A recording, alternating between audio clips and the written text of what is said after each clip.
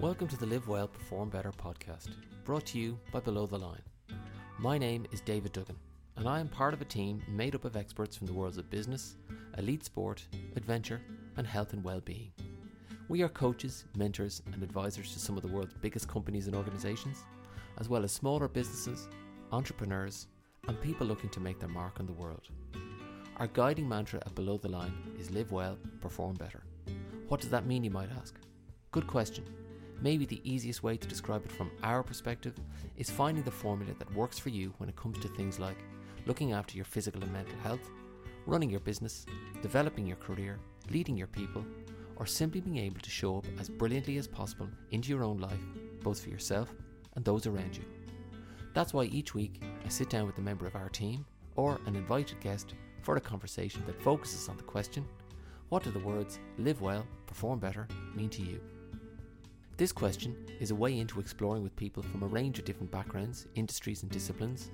What are the practices, techniques, habits or ideas that they use to help them to show up and be at their best in all areas of their lives, whether that's as CEOs, leaders or managers, or as parents, family members or friends.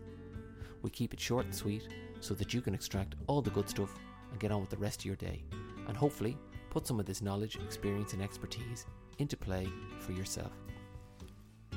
This week, I am delighted to welcome another very special guest, Carroll of Project Unbound. Initially beginning her working life in marketing, Claire's career trajectory is one that has followed the developments and innovations in technology that have defined our lives over the past 20 years. And in that time, she has worked in and held leadership roles in areas ranging from online marketing and the attention economy to persuasive design and understanding people's behaviour in the online world. It is these experiences that have led Claire to what she is now doing, which is working as a consultant in ethics and technology, where she is exploring some of the most challenging questions at the interface between technology and human behaviour. A voracious reader, a deep thinker, and an eloquent speaker, Claire gave me a fascinating insight into her own story, her own coaching journey and the impact it has had on her life, as well as the meaning and purpose that is driving her work on the frontiers of the technological revolution we are continuing to live through. This was a great conversation with someone who was willing to talk candidly and openly about the challenge of personal growth, and how and why doing what she describes as the work on herself has made all the difference to who she is today and what she is doing now. Please subscribe at www.belowtheline.ie, where you can stay up to date with the podcast, as well as exclusive online events and sessions, including our Press Pause coaching community and our story coaching programs. Thanks for listening, and see you next week. But look, I'll just kick in with the first question, which is, please tell me, why do you do what you do? It's such a loaded question, that one. It definitely, you definitely kind of made me stop in my tracks when I read it and really started to think about it, because it's pretty confronting. That really kind of gets to the heart of why I do what I do every day. So my main interest, David, is in the area of ethics and technology. And so I've worked over the last approximately 20 years in the area of technological innovation, and with a kind of a marketing background. And I suppose when I look back on, my career, it was kind of in keeping pace with the trajectory of the web and what was happening in the world of digital media, as we were all kind of getting to grips with the exciting new world of everyone having broadband and internet and smartphones and all that fun stuff. But I was also, I suppose, part of a Wild West system that was really driving what is now known as the attention economy. And it was driving it through the techniques of what's known as persuasive design. So I suppose really just trying to persuade people to engage with certain content in order to click on something, which was likely some type of sponsored content or an ad. And then that obviously drove revenue and profits for advertisers and for tech platforms. And there's nothing wrong with that. It's a free market economy. And but I think what we've seen, if you go back to Tim Berners-Lee, who was the guy that invented the web in its current format, you go back 30 years ago to what his mission and ambition for the web was, I think we've gone seriously off-road relative to the principles of openness, access, and I suppose not having such a profit-driven agenda. within the internet economy. And so, even as recently as the other day, Joe Biden's State of the Union address directly correlates the mental health crisis amongst the youth in the United States with social media. And so I've been part of this system that to some extent co-created that context. And I was in very senior leadership roles in digital agencies. And at the time, it was all just gravy. It was just a gold rush, and I'm talking about kind of 2005 to 2015. And then, of course, the Cambridge Analytica scandal broke. And it wasn't new news to me. I had written a blog post in 2008 making the kind of, it wasn't a plea, but it was kind of asking the industry, should Facebook be a utility? And that was only a couple of years after Facebook had gone public, as in public outside of Harvard. It wasn't actually launched as a public company for a few years later.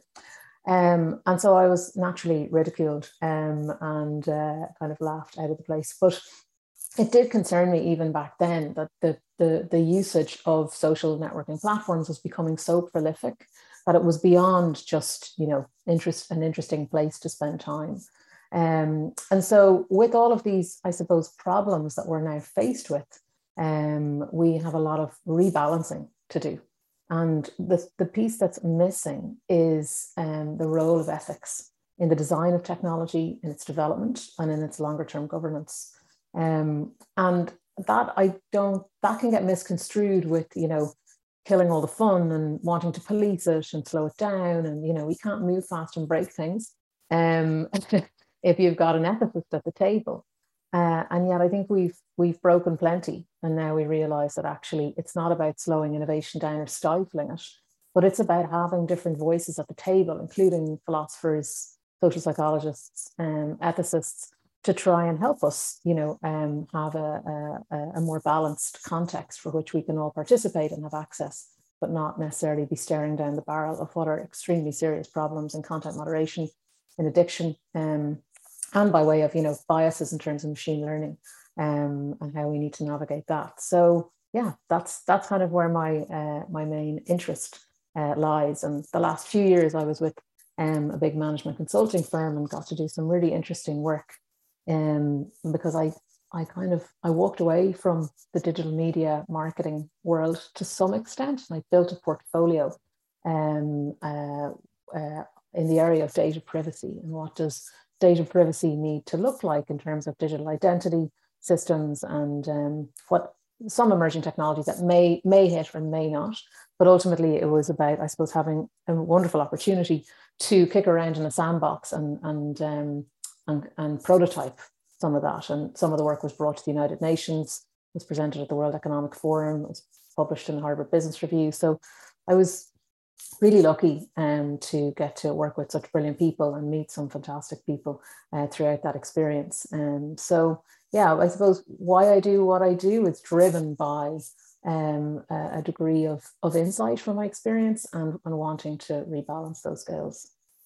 It sounds to me like that blog post from 2008, it's never left your mind, if you like, but it's now what's potentially really driving what you're doing now. Yes, and it's really important to say, I don't want to be overly diplomatic in this, this is not binary. These companies, Google, Facebook, TikTok, all of them, there are a number of them that are considered to be under the banner of big tech, Apple, Amazon, we know them all. They're not bad or good. And I think it's important that we don't vilify them. There's some fantastically talented people with the right intentions working there, but this is about a systemic approach to kind of rebalancing this. So yes, that I suppose the impetus behind that blog post hasn't left me, and yet I also see the fantastic upside of what these companies do. They drive microeconomies in emerging markets. There are so many small to medium enterprises all over the world that wouldn't be in existence or wouldn't have the growth they've had without these companies. So this is complex, and it's important, I think, that we have a level of collaboration and respect amongst all the people involved to try and figure it out, because the nature of the time we're living through at the moment means that things are very polarized. So you're either on one side or the other, and we know that that's ironically exacerbated by social media. So that's not helpful. That's not going to get us anywhere. And so I think, yeah, I think I do think there's good intentions and appetite for this, but also I think it is going to take regulation. It's not unlike big oil or big tobacco, and we can see the regulation coming. And so I think there's a new chapter ahead where this will start to flourish in terms of the role of ethics and responsibility in tech design. If I move on to my next question, then the below the line strap line that we have is this idea of live well and perform better. And part of my reason for doing this podcast is to talk to people like you and find out what does that mean to you. So I'd love to hear your take on what that means to you. I think for me it means, and what I'm going to say now is absolutely not what I would have said 5 years ago or 10 years ago. So it was interesting as I thought about this to even observe how I'm answering it differently today. But for me, live well and perform better means being open and curious and as unattached to outcomes as I can be. And that's a difficult place for me to try and hold. But I think that is when I'm at my best, and it allows me to focus on what's important to me. But I don't believe in being able to live well and perform better without honing the skills of what it means to confront your inner pain. And so, if we accept that there is a law of nature that says that to gain strength, you have to push your limits, which is painful, but it's the premise of a growth mindset. And, corporate culture in the last 10 years or 8 years since Carol Dweck wrote her book and Angela Duckworth wrote that book, Grit, and Adam Grant talks a lot about growth mindset. And everyone's really, really behind it. There's no end to the bandwagon on growth mindsets. But I think in order to really get to that place and be conditioned for that, you have to be able to work through the eye of the needle on a lot of stuff that's difficult for you and painful and be held accountable to it. And, I met with your great colleague and my wonderful coach, Dave Gribben, recently. And I've worked with Dave for 11 years. And he said to me, if you were to go back to when you were leaving corporate life, 18 months ago, after 17 years, what advice do you think you'd give yourself now? And I said, I'd probably say to myself, don't start asking what it is you want to do. Because I kind of had this blank canvas, and I wasn't leaving to go somewhere. It was like I just need to take some time out and decide what I'm going to do next.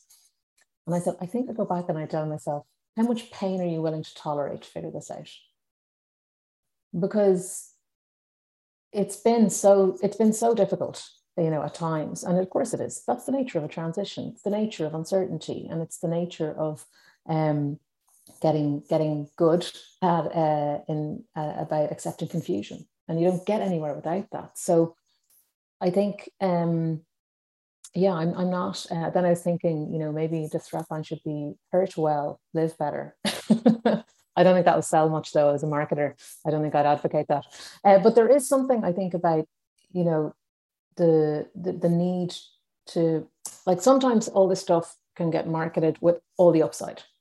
And there's no real kind of consideration given to what does it take to actually be able to hone a growth mindset or to be in a place of, better performance. And I think the bit that none of us really want to talk about is being able to tackle the more difficult aspects of your character, your behaviors, your attitudes, or how you're showing up, or whatever it is. And the other side of it, I think, as well, is that we live in a Western culture driven by individualism and this kind of incessant need to optimize for self-actualization. And, I have invested a huge amount in myself. So, I don't want to be hypocritical in what I'm saying, but the bit that makes me nervous that I've seen a lot of is when you want to perform really well, but you're not prepared to authentically elevate other people. And I don't believe you can be a high performer without doing that. So, and I think that goes back to that culture of kind of ego and self-actualization. And I think it's difficult to talk about it without talking about privilege. We live in the top, 20% of people on the planet who have the privilege to be able to think about what it means to live well and perform better. And I think, I just think we need to be careful, because there's lots of people that don't have the same access to resources, and they're not in the same system or paradigm that maybe you and I and others are in. And so if they don't make it, does that mean they failed? Does that mean that they're not going to realize their full potential? So yeah, I think it's just a balance between, I think, high performance of the self, but then also elevating other people with authenticity, and not in a way that's in any other way that could be misconstrued as anything as authentic. Because there's plenty of examples where people push other people forward, or try to hold other people up, but it's not legitimate. So, and I think on the performance side, I grew up in a family of medical people. Everyone in the family is pretty much medical, parents and grandparents, which was an amazing environment to grow up in, because it was full of kind of just unconditional compassion and care and work, a very strong work ethic. But there was also a big creativity aspect to it, because we're a very musical family. So I know all about performance. What does it mean to perform? And I'm very lucky. I was born with a musical ear, so I can play by ear, as well as being kind of classically trained in a few instruments. And I suppose that means that you end up, I think it means you're a really good listener. I'm a very good listener. There's plenty of things I'm not good at, but I'm a very good listener. And I think if you're going to play by ear, play improv, you're always listening kind of horizontally and vertically to different layers and different vibrations. And I think it can help with performance. But again, if we're talking about external performance, I can use it to manipulate a situation. I know how to hold a room. And I think, again, you have to go back to that question: who are you performing for, and to what end? And I think it's important. That was another thing about corporate life that I was very good at, but I didn't really enjoy it. It's the nature of working in a large organization anywhere, is that, you have to, there's a performative nature to what you're doing. You need to market yourself, you need to market your work, you need to market your team and your ambition. And I didn't really enjoy it enough to sustain it. And I felt that I was kind of abandoning a version of my own self for the comfort of other people, in order to fulfill their expectations. So, I've probably gone too analytical on it, but I think performance can be a double-edged sword. I just think you need to be really clear and careful about, what the performance is all about. I'm trying now to kind of join some dots between, you mentioned, you've worked with Dave Gribben on coaching. You've spoken about confronting inner pain, and you've also spoken about living now without trying to live more without attachment. So I'm just wondering, could you just articulate for me, or just give me your experience of what has it been like to confront some of that inner pain, and how that translates to trying to live now without attachment? Yeah, I have to say, one of the greatest experiences of my, I'd say professional career, but really of my life, has been working with Dave. And he's enormously talented. And it's just wonderful at holding me accountable to myself. And so, to answer your question, I think one example is, when I was getting very kind of caught up and bent out of shape, as Dave says, working in a company a few years ago. And I was sitting with Dave and I was explaining to him where I was at, and he was trying to understand my kind of the behaviors that was driving what I was saying, and my mindset. And one of the things he said to me that has always stuck with me, and I think about it every week, is, I was complaining and giving out. And he said to me, what role are you playing in co-creating this context? And to which, of course, I was slightly horrified that he would suggest that I was part of any of this.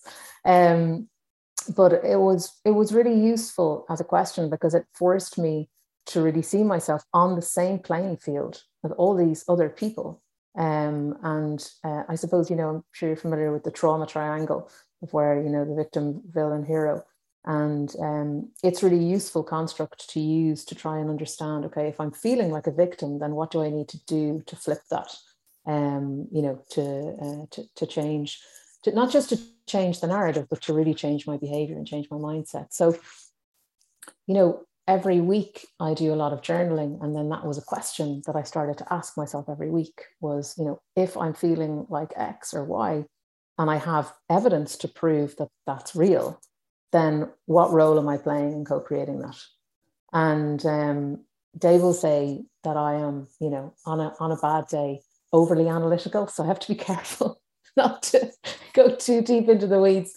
But I think it's really refreshing because it allows you to stand outside yourself. And, I think if you're up for being honest with yourself and learning, because really that's what drives it. It's the curiosity and the learning to understand how I can, be improving my sense of self and getting feedback from people, going actively. I had to go out and talk to loads of people. Then Dave said to me, it would be helpful actually if you sat down with these 3 people and you spoke to them about these things. And then another piece of advice he gave me at the time, which was just fantastic, and it totally changed everything for me, was you need to sit down and recalibrate 3 or 4 of these relationships. You just need to sit down and recontract with these people. And there was most of the stuff, like I think an awful lot of these problems, certainly in the working world, are kind of implicit. There had been no event, there was no major issue. It was just messy and stuff had gotten lost in translation over time. So I sat down and I recalibrated these relationships, and I, said, here's what you can expect from me. Here's what I expect of you. And you can call me out on these things. And guess what? I'm going to call you out on those things. And so everybody signed up to it. And it was a really simple, half an hour lunch with all these people, with these various, very different people. But it was just incredible what it, I suppose, yielded and unlocked for me. And also, you spoke earlier as well about elevating other people. And I'm sure through that process, even that's a way that you can elevate people. But that's also not being prepared to even consider elevating others until you've taken a look at yourself and your behaviors and how you're showing up. Yeah, exactly. And it's the humility in that, and I've done a lot of work with Dave on understanding what my values are and, really getting clear about them. And one of them, is humility. And my number one is integrity. So, I have to then be accountable on every side of the equation if I'm really going to try and, I suppose, honor those values and then live a life that I feel is one of contentment and fulfillment based on that. So yeah. Picking up on the living with less attachment, how's that playing out for you, or how's that working? Oh, yeah, it's like a major rewiring of the operating system. Because when you're not working for yourself, it's really clear what your the outcomes and the goals need to be, right? And it's usually aligned to a quarterly earnings or whatever it is. And I was operating at a pretty senior level in most of the organizations I was at. So I suppose 17 years of being wired and trained that way to then suddenly start to think about not being attached to outcomes. And David's, we had spoken a lot about it over the years, but it's very difficult to be in one system where the whole incentive system is designed in such a way that your survival can be dependent on you making sure that you are very wired to all of these outcomes. So to suddenly, to try and let go of that is difficult when you're inside it. So now that I'm outside of, a large organization, it's very confronting. It's very difficult. It demands a level of, I suppose, being philosophical, that is, again, not really in keeping with the times that we're in, because we're a culture driven by busyness and productivity. And so it's all about, what you're delighted to announce on LinkedIn, every 2 weeks, or else you're probably not doing much or no need to pay attention to you. So it's going back. I think it's been about going back to what am I motivated by? and I'm motivated intrinsically. I'm not motivated by externalization or accolades, or and it's fine for people who are, but I'm not. So that probably makes it a little bit easier to not be attached to certain outcomes. But I would be lying if I said that I haven't felt very down at times, and very despairing and very upset at times when certain things in the last 18 months haven't panned out the way I had hoped, because it's something in a massive conflict with this idea, isn't there? Like we are wired as people to be focusing on progress and some level of creativity. Doesn't matter what you're doing, you're probably creating something for progress. And that's ultimately goal orientated. And so suddenly to then say, you can have a goal, you can't be emotionally attached to the outcome as to whether it happens or not, kind of feels like I need to train to be a Buddhist monk, So, but I think the general thrust of the intention is very valuable. And I have, it's amazing because it brings you to all sorts of interesting places and people when you do let go of certain expectations. And I think I've really enjoyed that, but it's very difficult. Every day I have to remind myself about it and work on it actively. So it's very, very deliberate work. It's not coming quite naturally to me just yet. Yeah. Well, I think the other thing that we as human beings like is certainty. We like predictability, we like certainty, and when we don't get it, that can be really tricky for us. But I'm also, it's interesting what you said about music, and and a classical piece of music, the music is written out, it never changes. You put it in front of you, and if you're able to sight read, and if you have that skill, which is a fantastic skill, you can do it. But you take that away and you say, here's a couple of chords, find your way, but you're very at home in that space too. It's almost like it's almost like you're just learning to bring more of that into, quote unquote normal life, if you like. Yeah, it is. It is. It is a really good analogy. And I think, I've rarely taken a pre-existing role in my career. I've always been in a new role, doing the new thing for the new thing that we're not quite sure about. And we don't really have a job description. So if you could just get in there and figure that out for us, that'd be great. Thanks. So, I think, having that sense of improvisation and a level of, I suppose, risk taking, that I can be very risk averse about many things, but that's not one thing that I feel particularly kind of threatened by. And it also reminds me of this really interesting thought experiment that I came across when I was, I took a few months off when I first stepped away from my previous role. And, Dave had been saying to me, you need to ask yourself, what's important to you in this life? What life do you want to live? And I came across this thought experiment by a contemporary philosopher called Roman Krznaric, I think is his name. I'm sure that's his name, but I'm sure I've mispronounced it, so I apologize. And his philosophy is all around what does it mean to be a good ancestor? And so he says, you're going to die. And in the immediate aftermath of passing on from this world, you're going to go to a dinner party in your afterlife. And around the table of that dinner party is all the versions of you that could have been.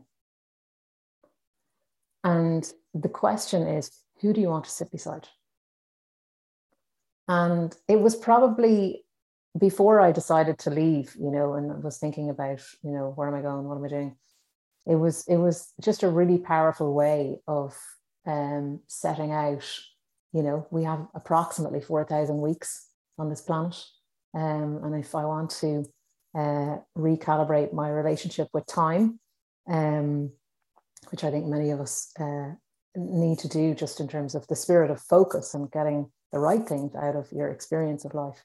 It was brilliant. And people I've told about it since, they get really, I think people get really stressed when they hear there's a dinner party and they think, there's all these people around the table and you're going to have to choose, but it's actually just different versions of who you could have been. So it was another useful way to think about, what direction do I want to go in, but not be overly attached to a particular outcome. You mentioned journaling is something that you do weekly, but I'm just wondering, are there any other practices, habits, behaviors that you engage in to help you, with this idea of living well, performing better? Yeah, there are a few. I spend quite a lot of time reading and writing. So I really believe that there's a big difference between knowledge and understanding.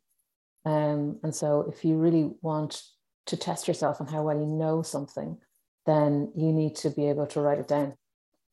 Because writing forces you to have to construct, your opinion and your point of view. And, using the Richard Feynman technique of, I suppose the principle of simplicity. So you write it down, explain it to a 12-year-old, get your feedback, keep refining it until it gets simpler and simpler. And I think there's another part of that as well that is really useful, which comes from Charles Munger, who's Warren Buffett's business partner. He talks about, if you really want to feel that you understand something, you should be able to argue the opposing side very fluently. And so kind of inverting your thinking. And I think that's really important today because we are living in echo chambers and filter bubbles of information. And so I spend, quite a lot of time learning in the areas in which I'm working, as well as kind of self-development. I play music because it's, like another language to me. And, I take daily exercise, but the things I get the most out of are probably the learning and connecting with people I love and playing music. And then every month I try and get home to Sligo, which is where I'm from. So I have a deep spiritual connection with home. And it's really important to me. I start to feel really uncomfortable if I don't get to Sligo every couple of weeks. So yeah, they're kind of my rituals. My next question is around where do you see the world right now, as particularly with what in everything you've just articulated around what you're doing now and your own purpose as you see it. Yeah, it is. It goes back to that big debate, isn't it, of Steve Pinker's philosophy of progress versus other people who believe we're not making progress at all. I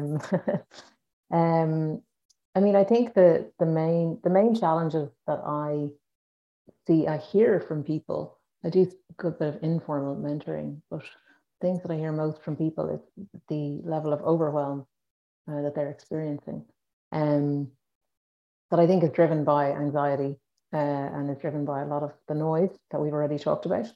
And I suppose the need for people to, so I think people want to be able to slow down, but they can't. They feel they can't, and so they can't ask for what they need. And being able to articulate what they need becomes very difficult. And so I think that's the biggest trend for me over the last few years, before the pandemic or anything like that. I think in the last decade, certainly, I think the level of anxiety that we're seeing, and there's obviously an awful lot of mental health problems as well, but we're not good at tackling it because, we're only getting to grips with beginning to talk about it at a more open level as a society and in the world. But certainly on the, when you're bringing yourself to work, it gets complicated, when people are trying to understand each other. And so I do believe in solitude, and, that French philosopher's famous quote, Blaise Pascal, that said that all of man's or humanity's problems stem from man's inability to sit quietly in a room alone. And I know so many people, might be listening to this thinking, well, that chance that's going to happen for me. I've got all these things I've got to do. But I think pressing pause, as all you folks in Below the Line used to say, is really, really important. I read a great book a few years ago called The Seventh Sense by a guy called Joshua Cooper. And it was all about the age of networks, driven, by technology, but not just technological networks, like what that will mean for, geopolitics, what it will mean for education, what it will mean for everything. And slightly, I suppose, depressingly, he said, what will the number one affliction in the 21st century will be insanity. Purely because we're not built for this. We're not made for this level of information, and to, be taking in so much content and information constantly all day long, whether it's news or it's all the notifications or whatever it is. So I think that is the biggest challenge. We've talked a lot about what it means to live well and perform better. And, I'm in a very privileged position and have been able to invest in myself and take the time to do it. And yes, it takes courage and it takes tenacity, but ultimately it's a privilege to be able to do it. And I think if you can do it, you owe it to yourself to make that as an investment, because as Carl Jung says, the world will ask you who you are, and if you don't know, the world will tell you. And so it's really important that people feel a sense of agency around understanding who they are. And I think at the moment, not the vast majority, but the vast majority of people I speak to who speak to me about this say that they're just really, really overwhelmed and can't really, unpack everything to understand where they're going, where they want to be going, what they want to be doing, and what they want to get out of life. Yeah, my other colleague in Below the Line, Jerry Hussey, talks about the dis-ease of distraction, and the dis-ease that it causes within us and in our minds and our bodies, etc., etc. And I think, you've articulated that very well. And then my last question then, what's the one piece of advice you would give to anyone who's looking to live well and perform better in whatever way that might apply to them or mean to them? I think it would be, in investing in understanding deep down what is it that matters to you, and it is an investment, but I think it's really important because it almost is the cornerstone. It's like a compass. Then it's a solid compass that won't promise you the sun, moon, and stars, won't give you everything you want, but it keeps you close to your values. I think if you don't understand what your values are, you can get really untethered and feel really discombobulated, which is a word I absolutely love and doesn't get used enough. But but that feeling, like you just said, that Jerry speaks a lot about as well, that dis-ease, you just feel out of sync with yourself and who you are, and you can't put your finger on it. And I think it's because people don't often know what it is they need. And I think your needs stem from your values. So it is this kind of systemic approach. I saw this brilliant visual the other day that is basically an iceberg. And using your language, there is, above the surface line and below the surface line. But at the tip of the iceberg, it kind of talks about there's loads of events that happen at the tip of the iceberg because it's exposed to the macro environment and it's constantly changing and shifting geologically. And then at the surface level, there's, you start to see the kind of patterns of erosion of what all those events are culminating in. And then below the surface, what you need to address is the kind of the structures associated with this iceberg and its, ultimate kind of sustainability. And at the very bottom are the mindsets. And so I think if you take that approach to understanding where you're at, what are the events that are happening for you that are really activating you or triggering you and disturbing you? And then what is that at a pattern level? And then below the surface, then you get into what are the structures that are in place in your life? Could be habits, could be rituals, could be all sorts of different contexts to understand how to unpack that. And then what are the mindsets that, we need to address that can help make that shift or help make that realization around, actually, these are your values, or this is actually the most important thing in your life. Maybe it's being, a great father, or, maybe it's looking after your elderly parent or whatever it is. It can be, doesn't have to be absolutely, world changing. But I think if you're not clear on that, I think your decisions can, the way you make decisions and decisions you make can be precarious, and you can end up, I think, feeling in pretty deep water pretty quickly. So yeah, I think the investment is definitely worth it. Dave said to me last summer, he said, so what is, when you look back over the last decade, what are the things you've really learned? And I said, well, it comes from all the work I've done. And he said, well, what is the work? And I said, well, it's the work that we've done, this kind of very loose language and an implicit understanding that he knew what I was talking about. And he said, but I don't understand what you mean. And I said, of course you do. And he said, no, but what is it, Claire? And I said, well, I don't know. I don't have an atlas or a topology, but it got me really thinking about what is the work. So I started to create my own atlas of what it is. And I've done that to really understand what is my purpose in life? What are my values, my principles, my strengths, my weaknesses? And to be using it every day with humility to try and understand, where I'm going, but not being overly attached to it either. But it just helps me make sense of where I'm at and where I think I'm going.